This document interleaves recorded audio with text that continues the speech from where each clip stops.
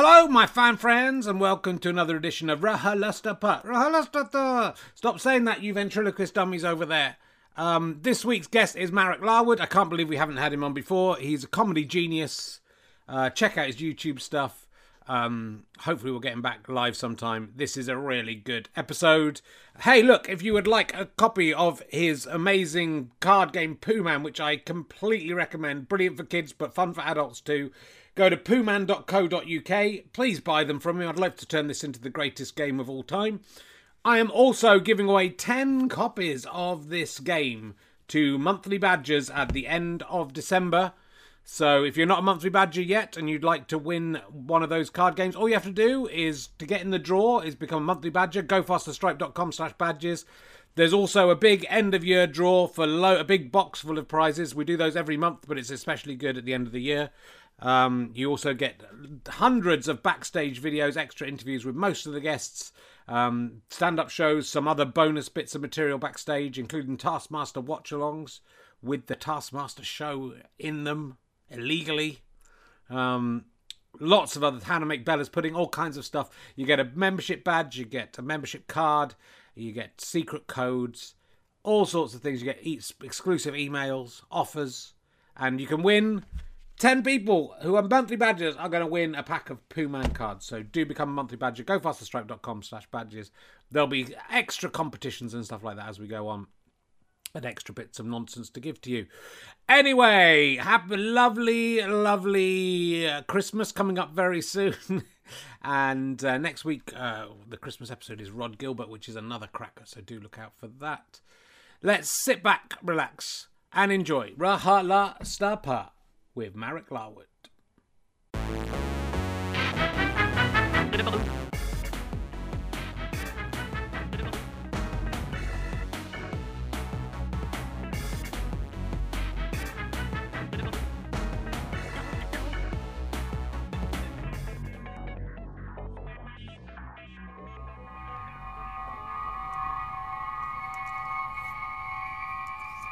Whoa! Yes, it's me. Hello, I've just beamed in. It's me, Richard Herring. Welcome to Richard Herring's Loving Star Trek podcast. You've got to come up with a good theme for your podcasts these days. There's so much competition. And I thought, what do people on the internet like? They like Star Trek. So now the whole show is just going to be about Star Trek. Good episodes of Star Trek. Good characters. I don't really watch that much Star Trek, so it's going to be difficult for me to host this, but hopefully the guest, I didn't tell him it's all going to be about Star Trek. Hopefully he will be primed and ready to go. Though I was talking to that green dancing lady from off of the end credits of Star Trek the other day, and she calls it RHLSTP, so I don't know if that's going to catch on. My son is 3 years old. He's come up with a fantastic catchphrase. Both of my kids are way more better at being lavatorial than I was. I, as a 3-year-old to probably a 14-year-old, I would walk around the house saying, usually nude, saying wee wee poo poo bottom, and thought that was hilarious. It was the repetition of it that made it amusing to me. My family didn't like it. My daughter talks about pooing in people's faces and stuff, which is cleverer than what I was doing. And eating bums. My son's new one he's come up with. He says to me, "You farted in your nappy," which I think is a brilliant insult, because A, it's saying I wear a nappy, which is solid gold. I mean, I'm not far away from wearing a nappy again, but I don't at the moment. To a 3-year-old, that is funny because he's potty trained, so he can do that. But also, you farted in your nappy. Come on. It's like you couldn't even poo in your nappy. You tried to poo in your nappy and you couldn't even do that, and you just farted. That is very sophisticated. He finds it. Sometimes he says you pooed in your nappy, and that's not as funny. But it's very sophisticated humour for a 3-year-old, and I'm terrified both my kids will soon be more successful comedians than me, which will not be hard. The Sports Personality of the Year nominations came out yesterday or today, and I was fully expecting to have my work this year recognised, having been the only person who's kept a sporting event going all year long in myself playing snooker. But not only am I not in there, but they've picked someone from the aberration, the apocrypha that is two-player snooker, Ronnie O'Sullivan, they know that snooker exists. And they're rubbing it in my face. What do I have to fucking do to get recognised? None of my internet work's been recognised. This shit. What? How much internet work do I have to do? I'm on the internet all the time. That might be the problem. It may be quality, not quantity, but who knows? It's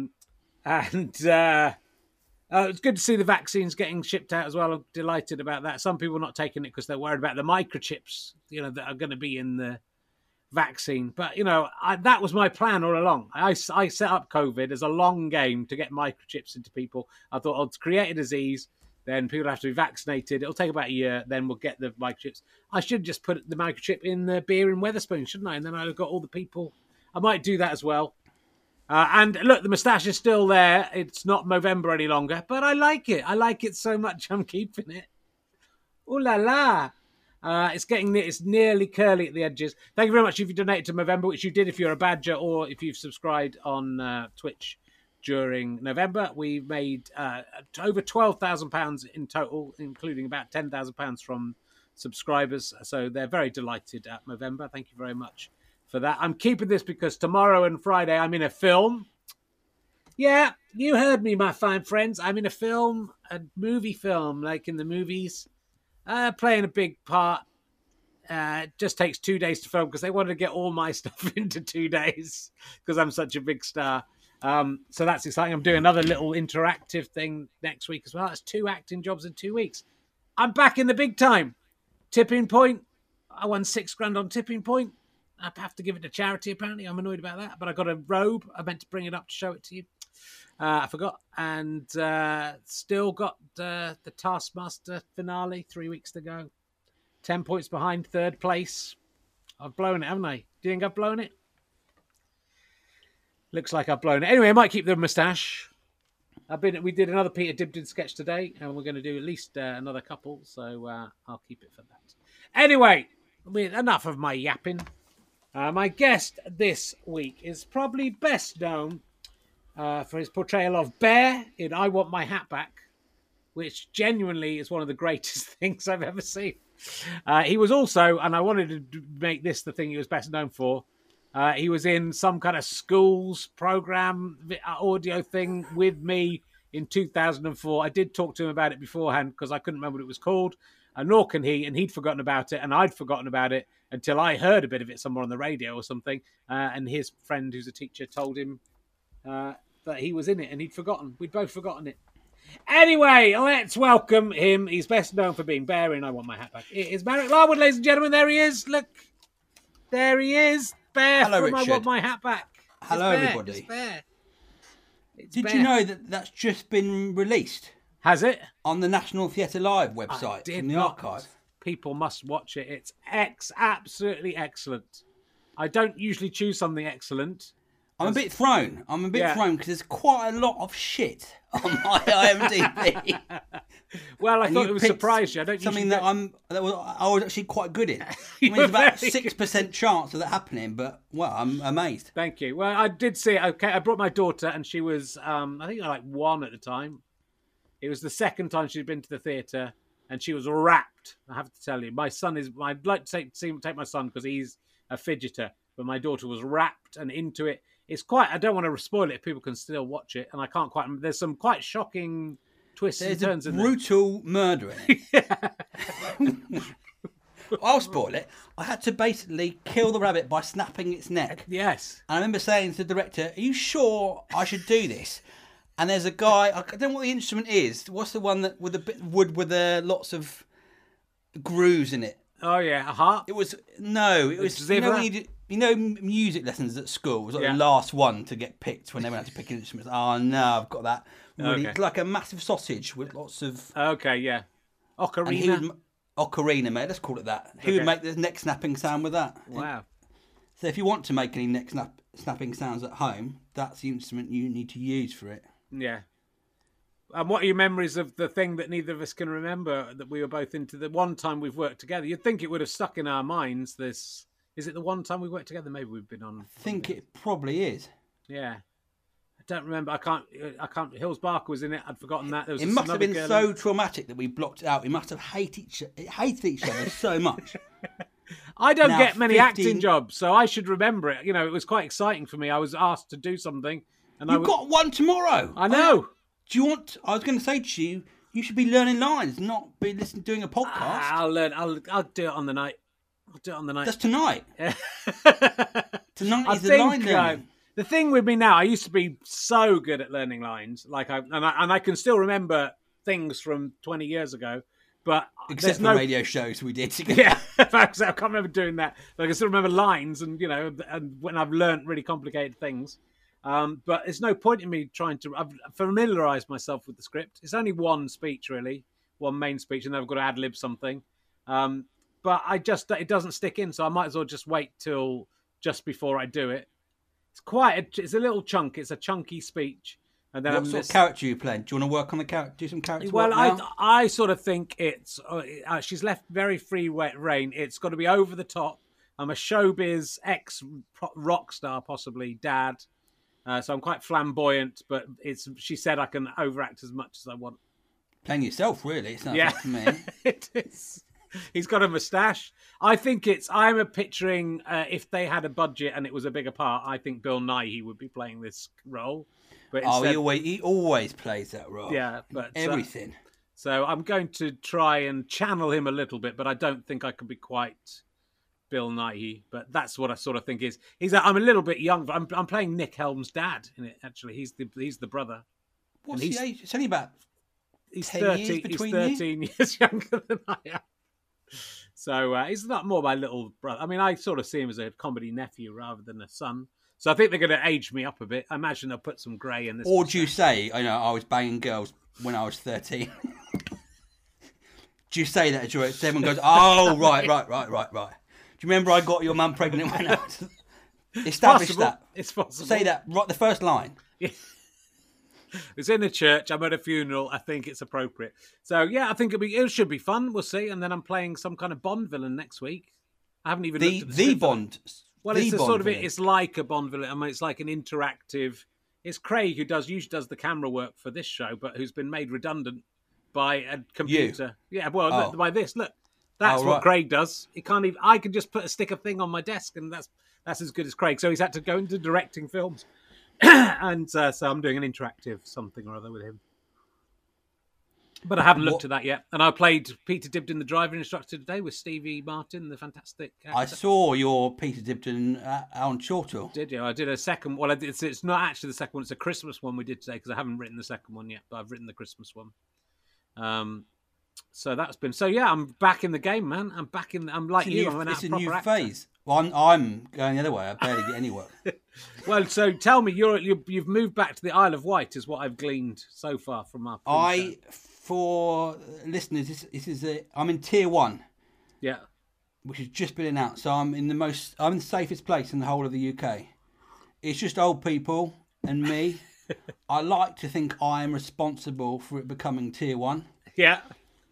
I've got my gun turret up in the top of the house. Anyone who looks like they've got COVID, yeah, bang, take them out. Done. I think that's a good idea. I think the Isle of Wight was where in the Triffids there was a community on the Isle of Wight that was safe from the Triffids. They got rid of all the Triffids on the Isle of Wight. Do you know why? Yes, they could, because they had people monitoring the shores for Triffid seeds. Yes, so they could kill all the Triffids, and then and that was part of my reasoning in moving here for the COVID. Yeah. I could any oncoming ships. You just got defences. Yeah. Or old people. A lot of the old people here are quite happy to give their lives away to defend the island. Yeah, that's good. Well, it's interesting. I looked on Wikipedia. You were born in Norwich, you moved to Wales, and then you moved to the Isle of Wight. It was like you were trying to find the weirdest place with the weirdest people to live. No offence to people in Norwich and Wales and the Isle of Wight, but you're all fucking weird. And you've lived in all of those three places and then settled on the Isle of Wight. And I am surprisingly normal. You are very normal. For the Isle of Wight, you are a normal bloke. When you come to the mainland... I used to do loads of jokes when I first started doing stand-up about the Isle of Wight. And then I got on the ferry back to visit my parents. And an old school friend started shouting at me in the queue to the ferry saying, I can't believe you've got the nerve to. I mean, she was a bit nuts. I can't believe you've got the nerve to take the piss out of the Isle of Wight saying we're all inbred. And I'm there in the very so oh no, I didn't. I was only joking. And everyone was turning around looking at me. But don't. Let's not talk about that. Let's not talk about that because now that's where you live. That's where I live now. Yeah. Very. So, what do you get on tier? What's tier 1? What are you allowed to do? Anything you're allowed to do? Anything you're allowed to kiss? Discos. Yeah. Full on French kissing. French kissing with the old ladies. Up to half an hour. Go to the old people's home. Mild fingering. As long as it's mild. Yeah. As long as it doesn't get too rough, it's fine. Yeah, we don't. This is not. It's not that kind of show, Marek, where people. Sorry. A crude show where we talk about that for the first 5 minutes. We're only minute 13. Oh right. Are you allowed to go to pubs? Okay. But I don't really go anyway. So I think, and it's just where I live. It's just. I'm the youngest person on my street by 20 years. Easily by 20 years.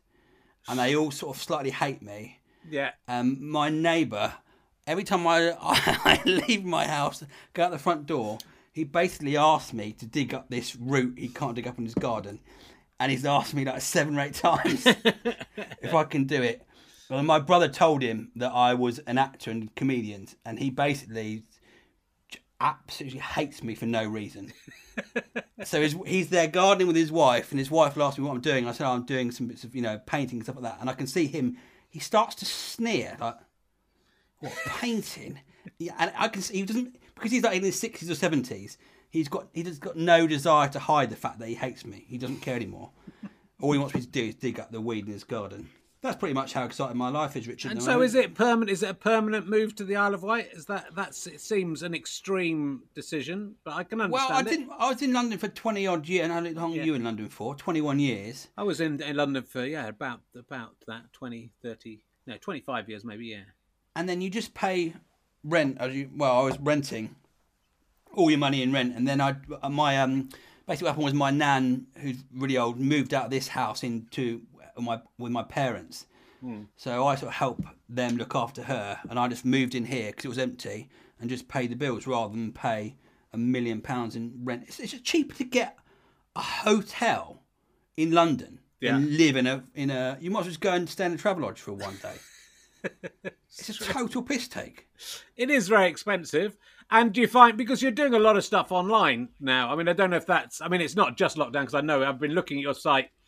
Your sites, which are amazing, and there's stuff going back years. So I know you've been an early adopter of getting stuff up on YouTube, but you have been doing lots of stuff in lockdown, haven't you? You wouldn't think I've been doing it for years with the number of subscribers. Basically, like everyone else, when it happened I remember calling my agent, and she said to me, "Oh, it's only January and February. Things will pick up around March, April time." Oh, right. So I just shit myself in April, and as everyone else did, and I just started thinking, what can I do? I just started painting masterpieces in 15 minutes and then flogging them on eBay. Yeah, well, it's extraordinary. So you film this, and you're a very good artist. I mean, I've got a treat for you, Richard. Yes. This afternoon, this is why I feel like I'm in a dream, because I listened to podcasts and just looking at a picture of you. Yeah. And painting it, and I did this. It's about 2 hours. Oh my goodness! This is. I'm going to send this to you. Okay.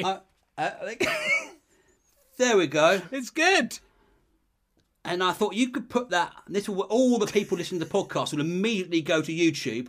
So you'll get hundreds of extra advert hits. Yeah, that's good. I'll send this to you. So your wife can put it on the wall when you go on tour.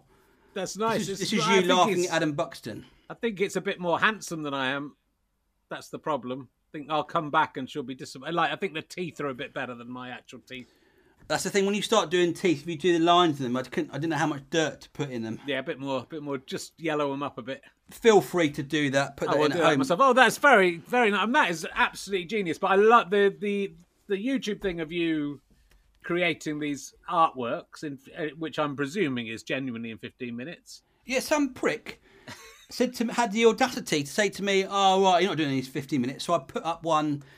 I put up a whole 50. I did a Liechtenstein one. Yeah. I just literally went, "All right, you dickhead," and just uploaded the whole 15 minutes of me just painting in the 50 minutes. Of course, it's got me repeating myself and me going, and all those horrible sounds you would out. But I mean, what would be the point in doing it in cheating? Have you not seen them? A lot of them are shit. They're shit. So why would I do an extra 20 minutes on something that? And how much do you sell them for? You sell it, so you're doing the YouTube. You get some advertising revenue from YouTube, maybe. Okay. I think there's a myth about YouTube. People think we earn millions. Yeah. I work out I get £1 for every 1,000 views. Okay.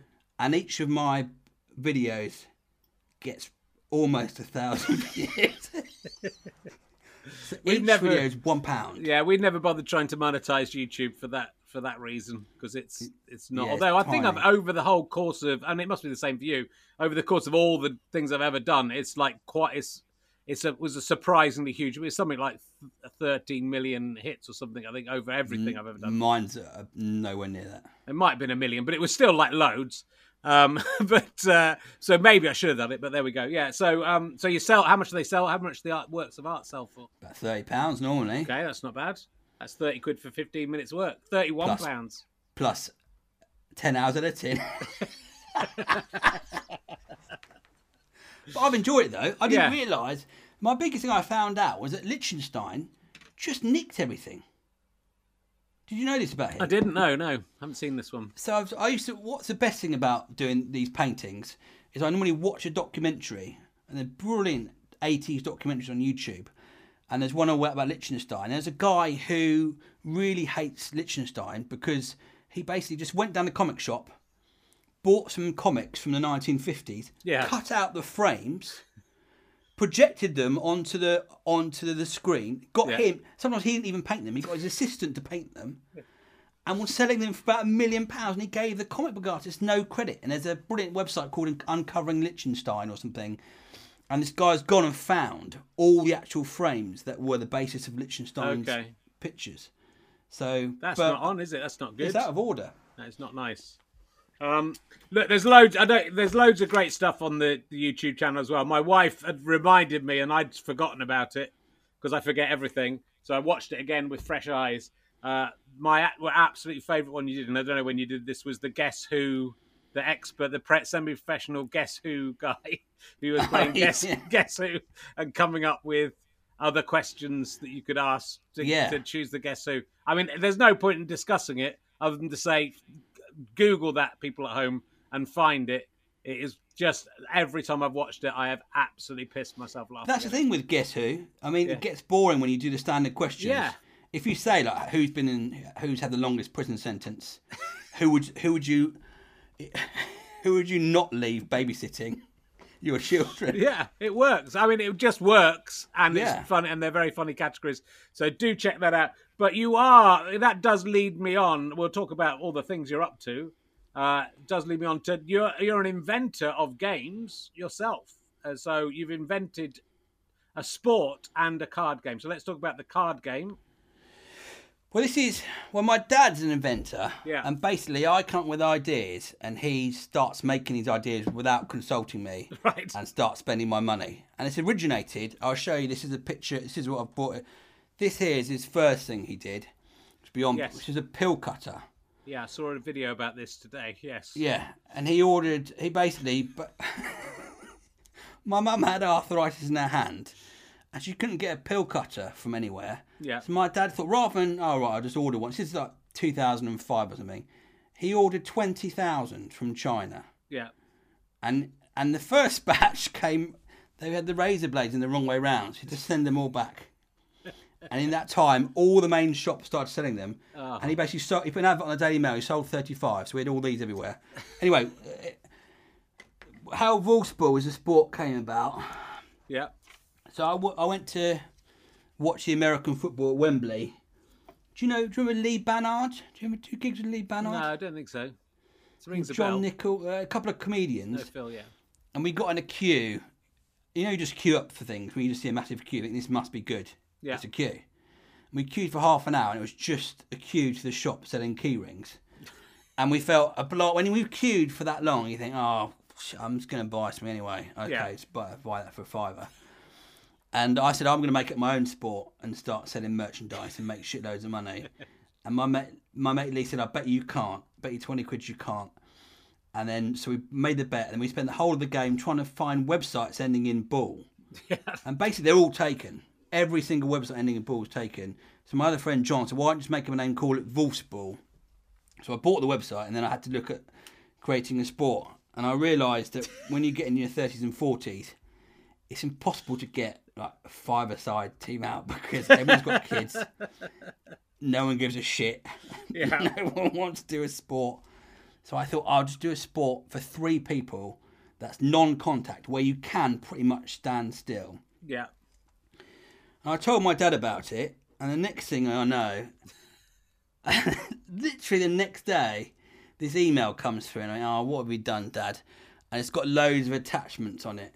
And he'd gone down B&Q, and he bought all the wood to make this prism. It's a bit like the thing that was found in Utah. It's a triangular prism with a hoop at the top. And we played it on the Isle of Wight about 5 years ago, and it worked. Yeah. And since then, I've invested about £5,000 and got pretty much no further.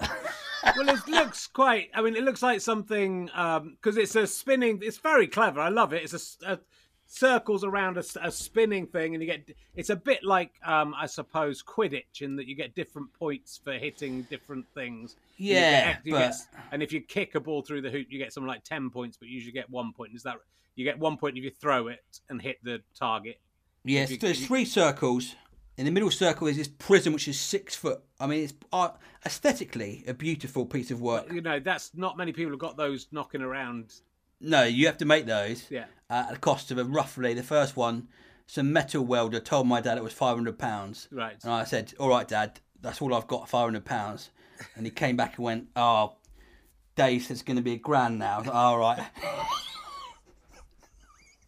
I think, "Oh, the hoop's going to be extra." It cost me about £1,500, this metal, the first prototype. Yeah. Anyway, you throw the ball at this thing and you all run around. There's rules on the internet. It's a great 3-player sport. It's Henning Vane's favourite sport. It's a great sport. Have you ever played Viking Cubs? Have you played Cubs? No. Well, it's not the same, but I've been playing that. My wife bought it for my birthday in July, and I've played it 3 times. I'm unbeaten. I play with my wife in a team, and that's 2 or 3 people, and it involves throwing. It's a bit like chess, though, sort of like it's a square thing, and there's a king in the middle, and you've got to throw sticks and knock down other sticks. But it reminds me of that, and it's really, I think you'll like it. It's a great game. Your game is different, but in a similar sort of ballpark. I was going to say that's a funny thing to say, but it's genuinely a good game. I don't think I've seen anything like it. It's sort of a mixture of basketball, Quidditch. I used to play basketball because I realised in basketball, the whole middle bit, no one gives a shit about the middle bit. Yeah. That's totally redundant. Yeah. So I just did a circular sport, and everyone likes it, but I need to find someone to invest millions of pounds. Yeah, I think that should happen. I think it's because a comedian usually inventing a game for all this the genesis of this idea you've explained, it would turn out to be like a joke game, and it would be silly, and it would be. But it genuinely, I've watched some videos of people playing it. It's genuinely exciting. It's there's some skill in it. There's a bit of luck in it. So if you kick the ball through that hoop at the end, you can come back.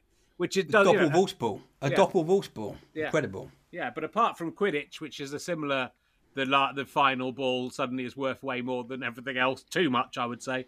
That you don't get many sports where someone can come back from 10 points behind and win in the last second. So it's Wolfsball. That's a VOLFS. It's a terrible name for it because saying it, there's no way of knowing what that means. But you've also invented this card game that I bought some copies of this that I'm going to distribute to badgers. If you're not at the end of this month, so if you're not yet a monthly badger, go to gofasterstrike.com/badgers to be in with a chance of winning one of 10 copies of this game. How did this? It's called Pooh Man, right? Is that the name of the card? Yes, a very very highbrow game, yeah. Richard. I like it. I don't know if your kids, what games they like to play. Well, I've got nieces and nephews, I think they would like this. They play. My son's terrible, so he'll just throw things around. It's not worth. We actually played the Taskmaster board game with my daughter and just chose quite carefully what we did, and she was more or less the Taskmaster, but she enjoyed that. But yeah, we play some board games. I think having watched the video of this they would. Certainly, my daughter would like this. It's basically my niece and nephew always want to play monsters. Yeah. It involves you pretend to be a monster and running around. That every Christmas, my brother would come in and go, "All right, I'm going to sit on my phone for a whole day." Yeah. And Uncle Marek will play monsters, which involves me pretending to be a monster until they start screaming and crying, and then they have 5 minutes rest and carry on again. And I just thought, I can't cope with this anymore. So I tried to invent a game where I could sit down for most of it and be a monster for less. So I had these cards, and I started, and I drew like a Pooh Man on one of them, and if they turned that over, then I would turn into the Pooh Man, just transform. I mean, it's quite terrifying. Yeah. And then run after them until I caught them. Break their then necks. I realised. Did you break their necks with a little? Yeah, I broke their necks. I mean, I said I had nieces and nephews. They're all dead now after Pooh Man. But it wasn't me, did it? It was Pooh Man, so it's fine. So I developed this into a deck of... My dad said I should do this. So over lockdown, I spent a day on my Mac every day on the crappy mouse pad trying to draw these characters. So basically, you put all the cards face down. There's about 30 cards, and you turn them over, and you've got to collect 5 brown stars. And you just turn. It's like, and so, for example, oh look, I've turned over Lionel Longlog. Yeah. He's worth 2 brown stars. Okay. And then, Belinda Bumyorn. There's 1 brown star. And if you turn over the Pooh Man, then you have to go and chase the kids. Okay. And there's other different cards as well. I like that immediately because I can see now you've explained how it came about, why this is the case. But most card games don't have that interactive moment where it turns into something else. I think you've just got this. There's a definite, comedic genius in you, which we'll get onto. But the genius of creating these things that are, because it's so hard to create a game, right? I've often thought about it. I've tried to come up with a game with emergency questions, but it's so difficult to find something that hasn't already been done, and this feels, there's elements that you might recognise from other games, I suppose, but it feels like a new thing, and having the chase as part of it is. Well, it's basically cool. All I did was chasing your kids around the house and make it so you can sit down more. Sure. Well, I absolutely appreciate that. That's a fantastic thing. So you can get this from your website. I've got .co.uk. Okay. Don't. Be careful what you put into the internet and what you order, because I think that name may be associated with some other sort of darker websites. But you could do a book of this. I mean, because I was also listening. You seem to do so many things. You run with so many different projects, and some of them go on for a while, and some of them tend to fail. I don't know if they fail. It feels like you just get bored and want to move on to something else. I was listening to your bedtime stories, which are these very inventive. It's a very quick podcast, I think from 2018. I was listening to that this morning. No one listened to it. Literally got about 3 listeners. It was so good. I mean, but that's a book in that. There's a book in this, isn't it? You could do a book with these characters.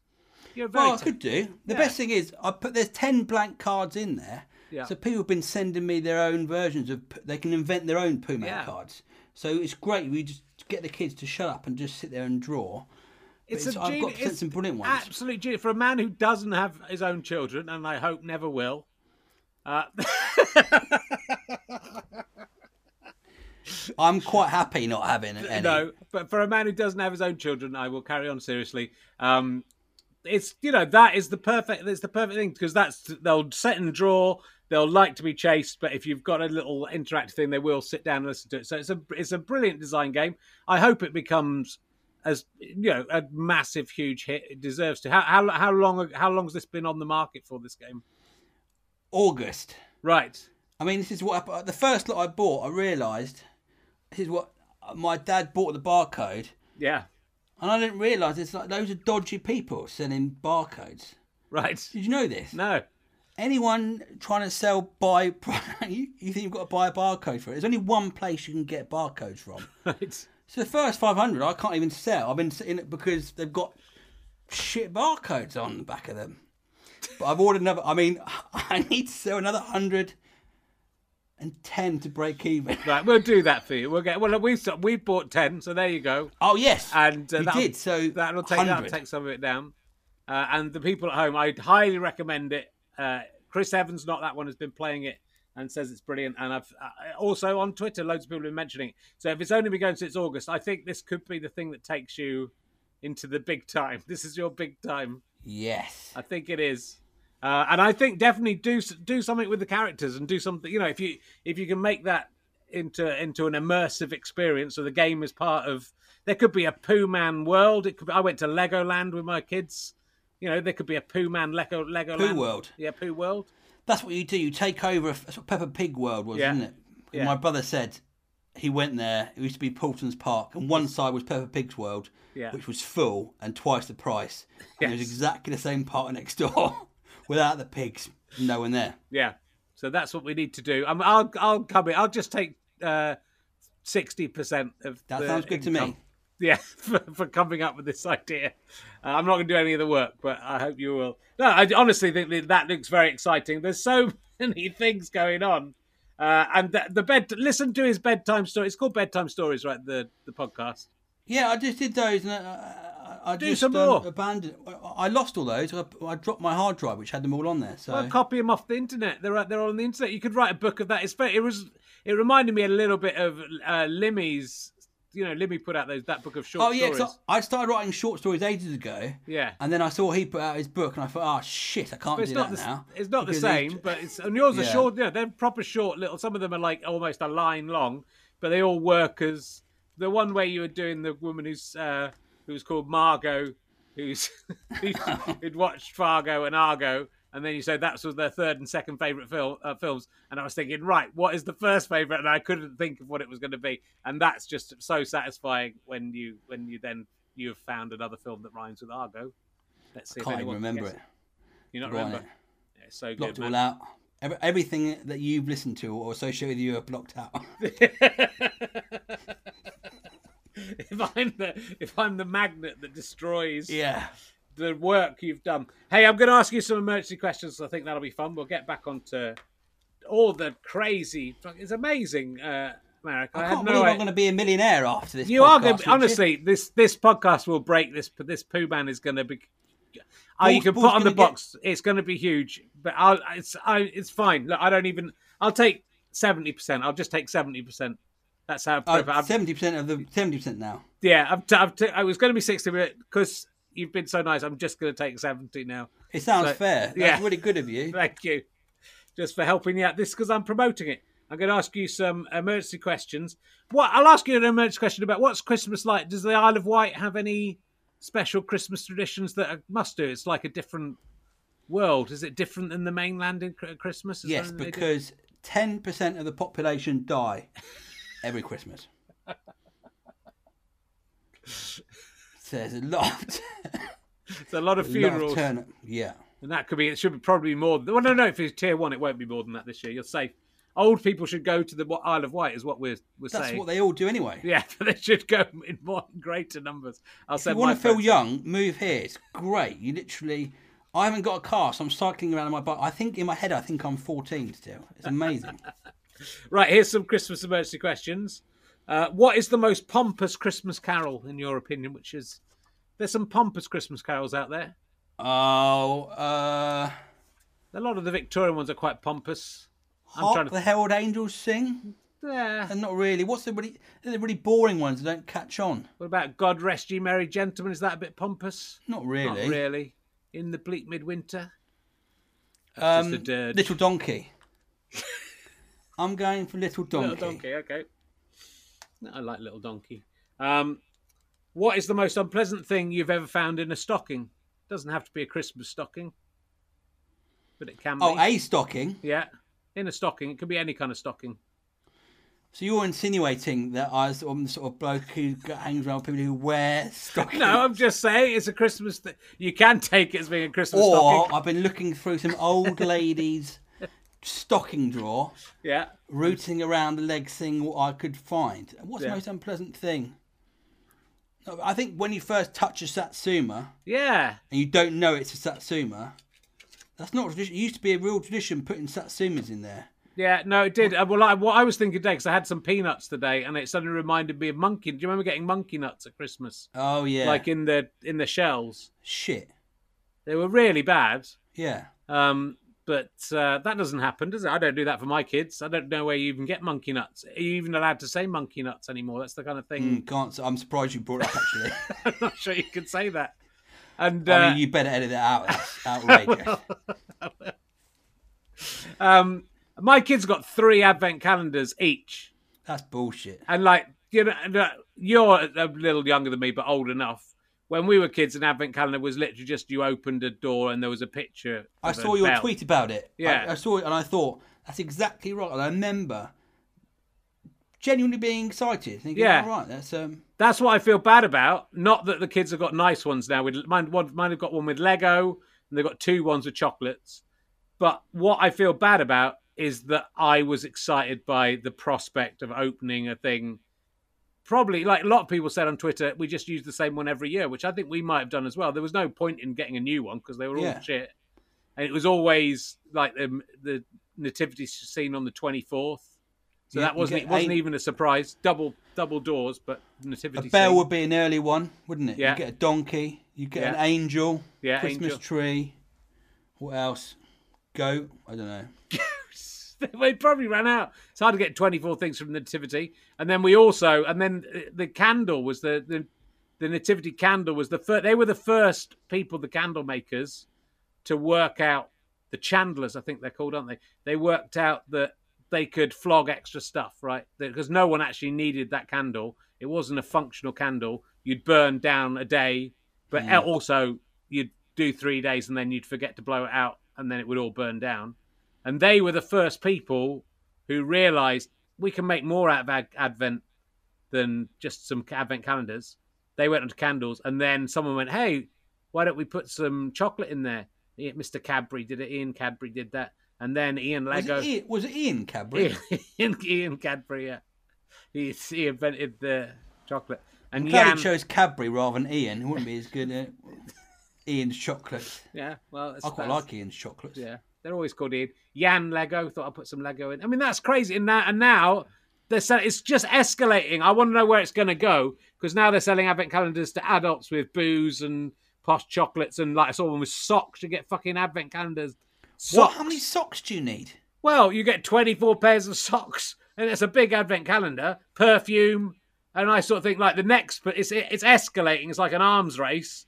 Next, it's going to be someone's going to do an advent calendar that's November and December. Then it's going to be an advent calendar for every day. You're going to have, and it's going to have like, you know, shoebox size things for every present. People will be living in advent calendars. They'll have to because there'll be no room. You've got 366 potential cabinets, and you have to then refill those or change. Just move. I suppose you just move every year. They'll have to take over tower blocks of people and use those. Maybe homeless people. I don't really know what your point is. Just things have changed, haven't they? And it's not with no monkey. There's no monkey nuts. You're not allowed to say monkey nuts. You don't get a satsuma anymore. We've got where did it? Yeah, we need to draw the line somehow. Yeah, advent calendars have changed. So you're saying that homeless people can live in advent calendars, right? Well, they might have to. Maybe they could. Once you've used your advent calendar and it's empty, they could move in, couldn't they? It could so solve you take the presents out, and then the homeless person, they get. You have 24 homeless people. Yeah. They live outside the house. You do a draw.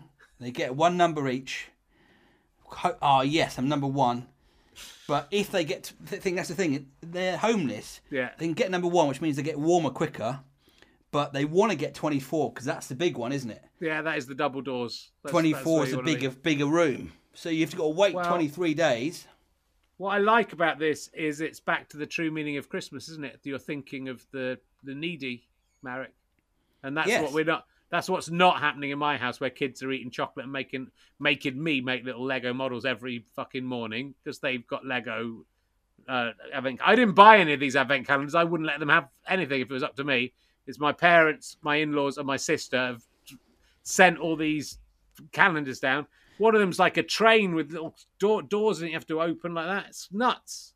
So you're saying next year, every day you're going to have a homeless person move into your house for December and live in a small space. Probably that sounds. Too small to really live in, but it's better than being outside. I'll make that pledge now. All right, that wasn't That's an good. emergency Well question. done. Well done. Question 204. Are you looking forward to watching the Mrs. Brown's Boys Christmas special this year? Yes, what we do in my family, we tape the last year's Mrs. Brown's Christmas special. Yeah. And we've accumulated them all so we can watch 6 or 7 hours now. Okay, good. Hopefully the whole thing. That's nice. Yeah, get the whole story. You get all the characters, you get the progression of the characters. Yeah. You get the bits. And they're still funny. The jokes are still funny. Yeah. A year on. Good. You've been in a lot of things. You haven't been in Mrs. Brown's Boys, but you're not related to that bloke who dresses up as Mrs. Brown, so you've got to be related by marriage or blood. Maybe if they want to cast... I mean, I'm on a list, Richard, I think, of people who sort of... If there's a part for someone who might have something wrong with him, I'm genuinely on that list. Yeah. I always remember when my first agent, so I think you are still with, sent me to an advert casting for Aquafina, and everyone else there was like from the Ugly Agency. Every single other person. I was like, oh, right. I'm that sort of person, really. Or now, people think I'm Polish, so I get put casting for sort of Polish strongmen. Right. I'm neither Polish or strongman. How did you end up with a Polish name? You probably so my mum, back in 1975, my mum was watching a documentary on Panorama about a Polish boy called Marek. Okay. And he had a heart defect. And they filmed the whole of he was going to have this pioneering operation. Okay. And they showed him in the school, first of all, before and after. And he was just there playing chess against this other boy who couldn't go outside. So the kid was like this. And then Marek was saying, I'm very much looking forward to having the operation so I can go and play football with the other boys. Everyone speaks in RP. It's amazing. Yeah. And then he has this, you see this, it's so brutal. Not like today's documentaries when they've got music playing in the background. It's just stone cold silence. Yeah. And a blood bank on the wall with empty blood, what they call each pint of blood. Right. And the boy dies, basically. It's horrific. And my mum said, it's awful. And my mum said, if it's a boy, I'm going to name him Marek. After the poor Polish boy who died. My friend found this documentary in the BBC archives, and I watched it thinking, this would be quite funny. And it's one of the most harrowing moments I've ever seen, where you see him say goodbye to his parents. And they're, bye, we'll see you tomorrow. And they don't see him tomorrow. It's awful.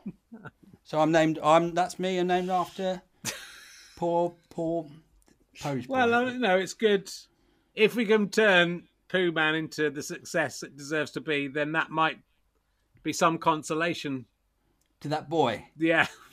Who think, thank God that my life was worth something. Later on, someone made up a card game based on shit. You never know. Okay. Oh, well, that's, I'm sort of crying as much as laughing at that. So it's a sad story. It's a sad story. And it's very harrowing. Oh, dear. I'll ask you an emergency question. Luckily, it's the week before Christmas, so... It's a bit like the Tiny Tim story, though, I suppose, isn't it? It is. It's like Tiny Tim, except he dies. Yeah. Yeah. What did my daughter call him? My Tiny called him... I can't remember. We were watching the Scrooge McDuck Christmas Carol, and she said, "Is Tony died or something?" She said. Tiny Tony. Tiny Tony or Tony Tim. Yeah, Tony. Ah, dear. It's all there. Let me see. Oh, look, here's one. Tiny Tony died the previous year. Yeah. He was Bob Cratchit's older son. Bob Cratchit. Bob Crotchet. Tony Crotchet. Tony Crotchet. Tony Tim died. Tommy Tim died. And then Tiny Tim was the last one. Okay. That's good. What is the oldest Christmas decoration still used during your festivities in the Isle of Wight? Is there anything on your Christmas tree that's been there for 44 years or longer? My brother made an angel from when he was at school. My older brother. Yeah. So he's two. So that's. He must have been about 4 or 5. And he's a bit older than me. He's about 42 years old. That's not Pretty bad. Good, right? What about you? Well, I was going to say that's my toy from when I was a kid. That's my donkey, the little donkey. You hate him. That's 50. A donkey. That's 50. It's a donkey. I pulled off his ears. He's 50 years old. I was just thinking there was when we put the Christmas tree up, a few things got broken, and there was like a snowman that one of the kids had made that got broken in two. And I said to my wife, should we glue that back together and keep it? And she said, well, and I said, we can't even remember which one of them made it, to be honest. So we threw it away. So that's, if your parents had made the same decision, you wouldn't have that angel anymore. So we threw it out because, you have so much shit that your kids make. If you can't. What percentage of your children's things do you throw away? I mean, most. I've got stuff stuck. The good bits, the nicer bits, I stick up on the wall, and my wife takes some. But it's literally, she used to come back from from reception, and she'd have made something every day that was basically she just brought home the teacher's recycling, just stuck together with sellotape. So, and it didn't look like anything when she was 4 or 5. And so we'd keep it for a day or two, and if she didn't play with it, I'd just I'd take all the sellotape off and put it in the recycling. So there's a lot of junk that gets made, but there's things you do keep, and it's interesting to see, how the human brain and ability exponentially increases, and you just get shocked sometimes. She can read now, and that's sort of just shocking because 6 months ago she wouldn't have been able to read more than a word or two, and she can properly read. And you go, how did that happen? It wasn't anything to do with me, even though I've been homeschooling her. Anyway, let's talk. I'm sure it was, Richard. It was a little. You can teach people to read in 6 months. Well, you just let your brain's a sponge, isn't it? And you just take it all in, and it's it's interesting. The little one learns because she's teaching him stuff as well, so he's learning. So it's an advantage being the second one, I think, because you get taught by your older kids if they like each other. They're very sweet together most of the time. Mostly. How much do you know about Geoffrey de Larwood, the 12th century ancestor of yours from Norfolk, or is that a joke? It's pronounced Geoffrey de Larwood. Okay. Not much, but I think my aunt started doing because Larwood's quite a Norfolk name, right? Because when I was at school, everyone used to say, the teacher would say to me, "Oh, you related to Harold Larwood? You ever heard of Harold Larwood?" Yeah, is he a cricketer? Yeah, he was basically sounds like a bit of an arsehole. Was he the bodyline guy? Yeah, he would just bowl directly at people. Really dangerous. Yeah. Really unsportsmanlike. And you related to the arsehole cricketer, and it turns out, I go, no, I don't think so. Turns out he's like a distant cousin. Oh, really? Okay. Who just throw cricket balls directly at someone's head. Well, then you've got a game where you throw balls at a post. So it's in the Larwood blood. That. Well, I never played cricket at school. Right. I always think you probably think this as well. Like, things you haven't tried that you might have been the world champion of. Yeah. I could have been a brilliant cricket player. Someone told me, "Oh, right, you're, distant." I could have been earning shitloads of money. Yeah. In the Ashes and other cricket business, I don't really follow it, but. I don't think they make that much money. I don't think if you're going for the money, I don't think cricket's the one to go for. Must make quite a bit though, right? I mean, they're top players maybe, but I think it's not a huge world sport. You want to get good at football. That's what you want to do. Too much competition though. What about motor racing? That would be good. If you, I've never tried motor racing. I reckon I could probably. It's only driving a car, right? Well, I haven't driven since I passed my test 10 years ago. So hang on. You should ask to do some car driving acting tomorrow, Richard. Okay.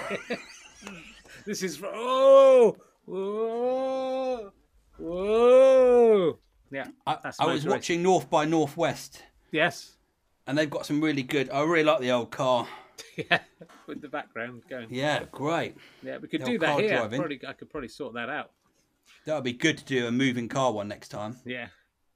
I could probably do that. Could probably get probably even set it up so we're having a lesson in the car. Though I quite like doing it over the internet. Let's talk about how you all got started. How did you did a sketch show, fantastic sketch group called We Are Clang with Greg Davies and Steve Hall.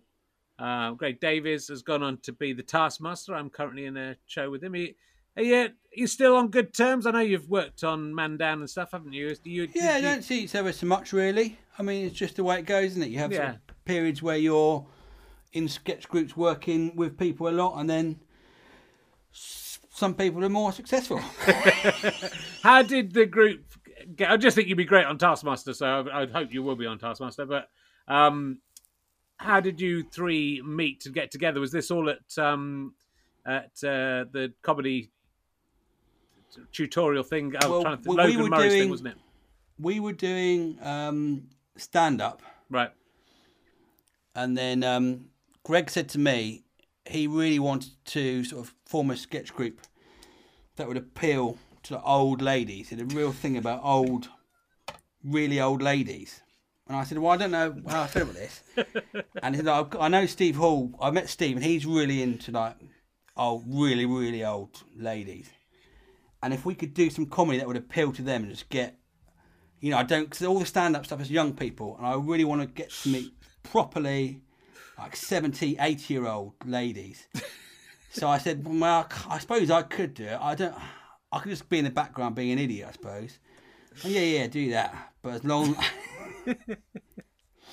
So the thing was, you want to go around old people's homes. That's what he wanted, specifically old people's homes. That's where he thought he would get the best chance. Yeah. And he didn't want anyone he said, look, I don't want to do this work and then have sort of this old lady going off with you. So you're going to have to play a weirdo who's not attractive to them. And Steve, you can just do some other stuff. Yeah. Just stand there. Yeah. And that was how it happened. That's how it happened. It was Greg Davies wanting to... Wow.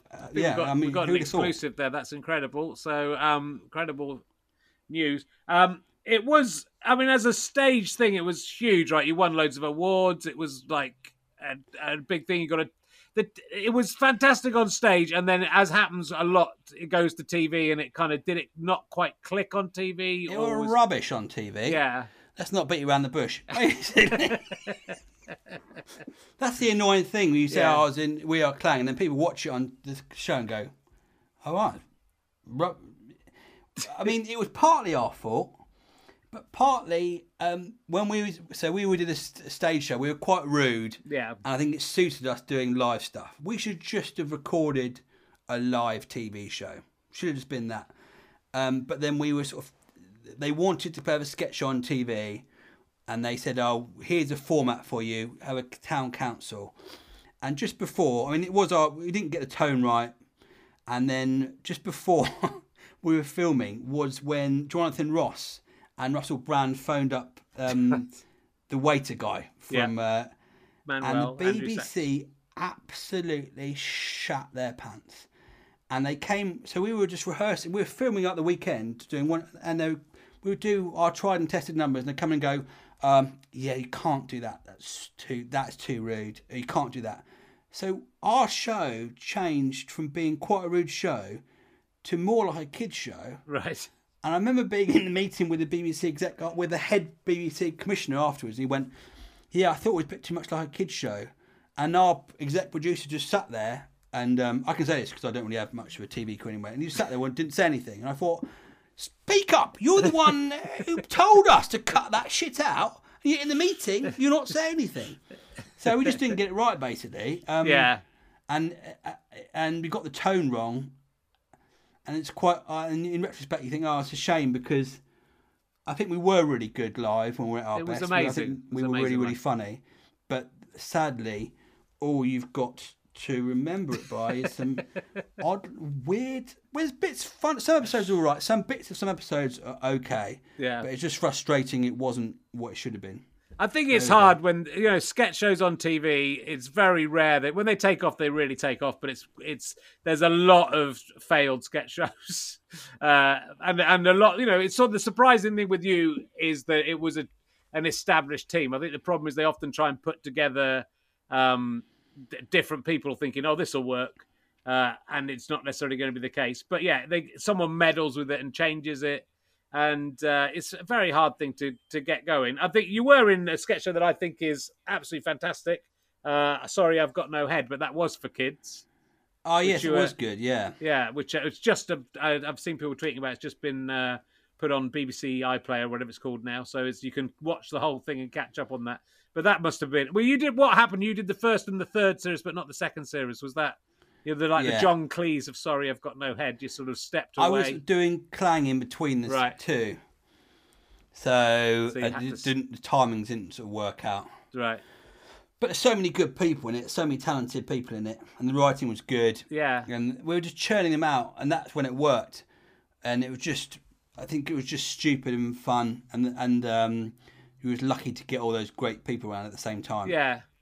But in a way, it sort of feels... I mean, Horrible Histories has gone on to be like this phenomenon and spawned all this other stuff as well. Rightly so, I think. But it feels like that. I guess in a way, you were so many people in Sorry, I've Got No Head.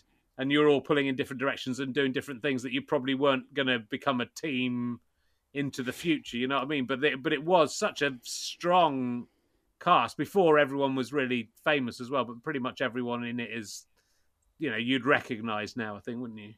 Yeah, I mean, it was on the same time as they would film Horrible Histories in the same studio. Right. And that would just literally come in and win loads of awards. And we'd come into our shit changing rooms next. Sort of the slightly worse ones in the same studio where the heating didn't work. We had to say to the producer, "Oh, please, can we, can we get someone to fix the heating?" Someone broke into the studio, walked in, walked straight into the dressing rooms, nicked my wallet, went down to local Lloyd's and tried to get £1.50 out on my car, nicked my phone, and the producer says to me, "Oh, are you insured?" I went, I think that's your job maybe to insure it. And also he said, "Why don't you have your phone on you?" And I said, "Have you not seen that I'm dressed in shorts and a vest? Am I supposed to put my phone up my... What?" It was so low budget, and so you do literally 24 pages a day or something crazy like that. Yeah, yeah. So it was amazing it turned out so well. Yeah. But there we go. You should get the guys back together, do another series. You were all really old. Really old, tired. I think what's interesting about you, I don't think TV has managed... You've done lots of TV. I saw you... You did Drunk History with Olivia Colman, I noticed, as well. I wanted to say that. So there's a picture of you and Olivia Colman in Drunk History. And it looks like I'm really successful. I understand. People go on IMDb and go, "Oh, he acts with Oscar winners. Very interesting." She went on to win an Oscar in 4 years after that, and you're doing a game about poo. You're doing a poo. I'm doing a game about poo. So it's the living same. On a road full of old people. But I think but I think looking at all the stuff you're doing, right, which is all this, it's like this fizzing energy and so creative and inventive, like it literally inventive in some cases. And I don't think TV can really bottle that up. And I think there's a part of me, and what I'm trying to do, especially during lockdown and while we're online, is kind of highlight people who are doing great stuff online. But because TV's sort of moved into this area where it's very difficult to be inventive on TV. I think it's very difficult to be given the space to try things out. It's actually to the advantage of comedy, I think, maybe not to comedians, that TV can't deal with them, because then they go off and make their own stuff. And, people like you and Michael Spicer, Bilal Zafar, all these people who are working on these interesting shows that you would never do. Yes. That you would... I forgot me, I'm in there. No, but because TV can't find a place to put you, officially all the time, and you work a lot, so it's not like you're not working. But I don't think anyone's ever bottled the genius on TV. But you're able to do that online, and that's you know what I mean. It's to the advantage of comedy. I love YouTube. I just think it's... Yeah. If I don't really watch much TV. I just watch YouTube. Yeah. And when I was a teenager, he said to me, "Oh yeah, there's this platform where you can make stuff and just put any old shit out there, like you do. You're prolific as well, and I love the fact I love making stuff on YouTube. I should promote my walk. I do walks as well. Yes. I've got I'll send you one of my Cool Dudes Walking Club. Okay. I made rubbish. Everything I make's rubbish. I walked the South Downs Way and just filmed that. That was great. Sure. But there's some brilliant YouTube channels. Have you ever watched a guy called GeoWizard? No. He's done this, possibly the best series on YouTube. It's called the Straight Line Mission, where he tries to walk across Wales in a straight line. Yeah. And he's done all the music himself, this 80s arcade music. He's tried Wales twice. He's just doing Norway. Please watch Straight Line Mission across Wales. And the guy's called GeoWizard, and he films it on his GoPro. And you watch stuff like that on YouTube and think, this is better than the stuff on TV. This is so... You feel like you're in there. You feel like you're him as he tries to evade these farmers, that he's trespassing, running through his hedges and climbing up cliffs and almost getting killed. You wouldn't get insurance for that on TV. No. And B, they wouldn't get past they'd go, oh, what? Who is this guy? Yeah, can we not get someone... Can we not get BBC Face to do it? Or can we not get this? It's just... But then I think that's why, I think you're right. And I think that's also why TV is sort of on the way out, because but I think it's amazing to, 20 or 30 years ago, if there'd been as many comedians and they weren't able to get on TV, there was no outlet really. There was stand-up, you could go and do stand-up, or you could go and do some crazy Ken Campbell 24-hour play or something. You could do something, but there's this outlet now, and it's better than what's on TV, and it's more interesting than what's on TV, and there's a worldwide audience to find it. So it's like, TV's in trouble, really. That's the irony, and I'm not sure. I think we're reaching the tipping point, no pun intended, where doing stuff yourself is going to be more commercially successful than doing stuff on TV anyway. So TV at the moment is really just a way to advertise yourself. If you're going to go on to a tour, really, that's the only way to make proper money out of TV now, unless you're Gary Lineker. Are you Gary Lineker? I am Wayne Lineker. Okay, well that's Gary Lineker's charismatic brother. So I think it's so exciting when I know you and I've seen loads of your stuff, and I often retweet your videos, and then when I actually come to research you, I go fucking hell, look at all this other stuff I had no idea about. And so there's these vast kind of fields to discover from lots of different comedians and lots of different people out there. And I loved your short. I watched your short film that you put together. Which I think again did that come out of another podcast? Marek makes a movie. But that was a really good short film. Oh no, it was. Oh, man, it was really I tried enjoyable. to do a podcast to raise money for a film. Yeah, I wrote this script about a guy who he's got a brain injury and everyone he sees is a mannequin. So I wrote this thing. It's brilliant. I reckon I can do this for like maybe $2,000, $3,000 at a push. I started doing this podcast thinking, this money's going to roll in. and I raised about £600 or £700. And I already bought, and so I thought, I've got to do a film now. I haven't got any money. What can I do? Just do a vlogging film around my parents' house. It's good.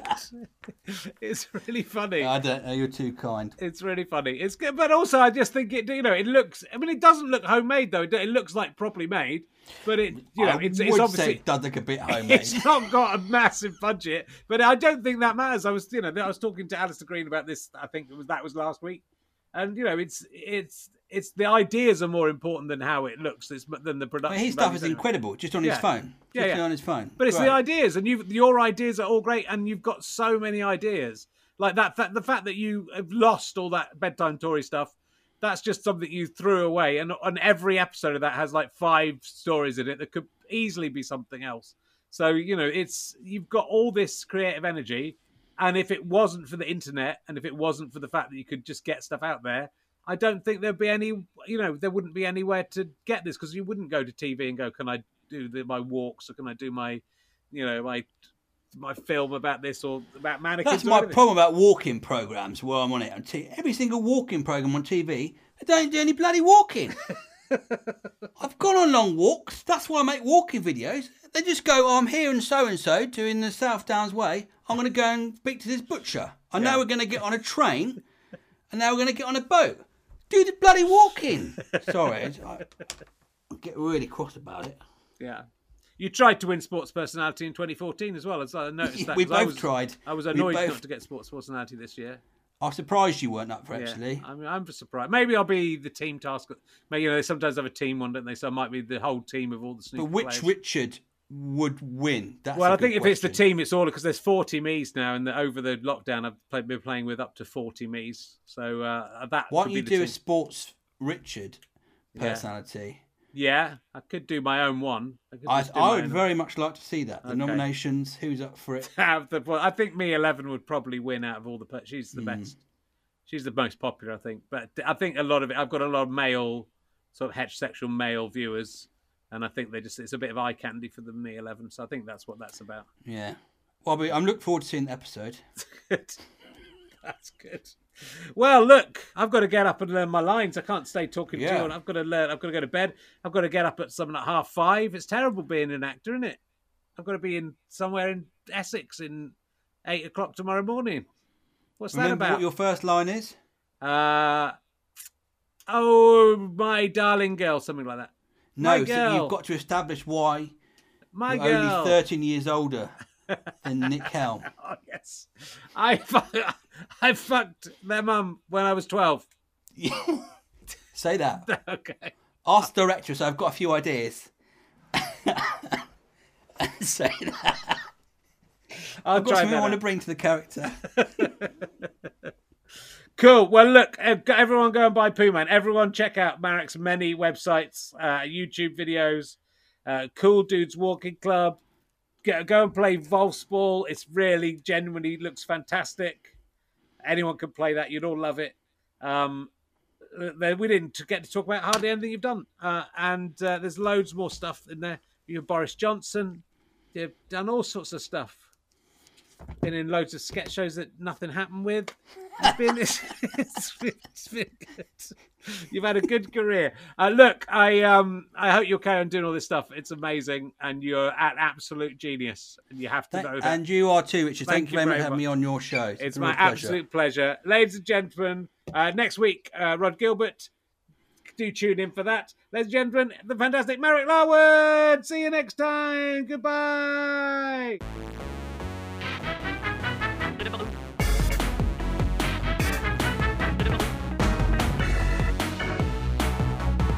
You have been listening to RHLSTP with me, Richard Herring, and my guest, Marek Larwood. Thank you, as always, to Pest, the popular music band, for playing this tune for us. It's delightful.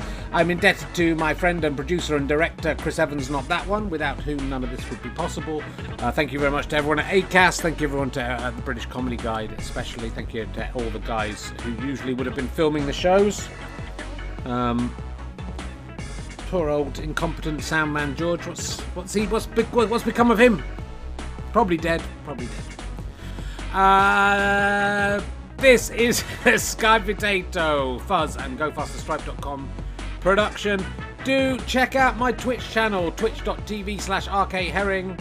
You can see all sorts of stuff. Snooker on Mondays usually, RHLSTP usually on Wednesdays, and Twitch of Fun usually on Thursdays. Lots and lots of stuff there if you want to catch up. You can see stuff in the video section. And why not subscribe? If you're with Amazon Prime, you can subscribe every month and give me £3.50 at no cost to yourself. Imagine that. All right, have a lovely Christmas, my fine friends. Goodbye. If you're listening to this after Christmas, have a good Christmas next year, or birthday. Or just have a weekend off. Enjoy yourself. Take care, bye.